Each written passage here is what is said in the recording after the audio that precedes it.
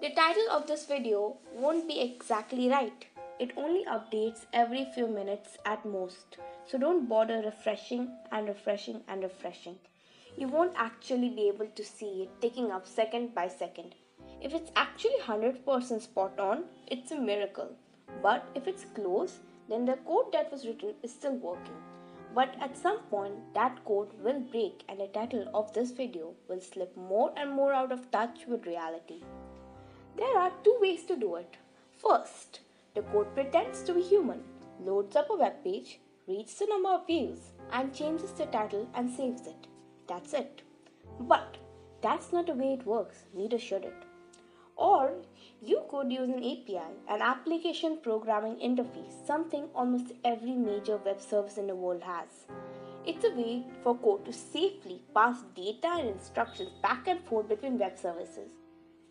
You make a request and send over everything, all the instructions and information. The web service sends back a single answer, a status code. Hopefully it's 200, which means okay.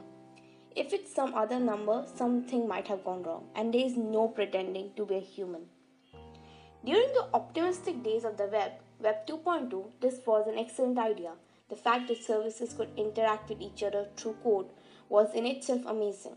Anything and everything that could be done by humans could be done with code without it pretending to be a human. But it turns out that access to data and services can't just be opened up to the good guys. So now we have a way more locked down versions of APIs.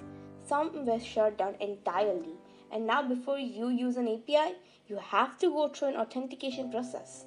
Also, the services can overlook what you're doing with the data service and the connection can be shut down anytime. Sooner or later, the code will break.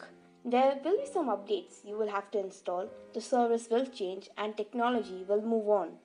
And you will have to rewrite your code in order to make it work, which might or might not be worth it.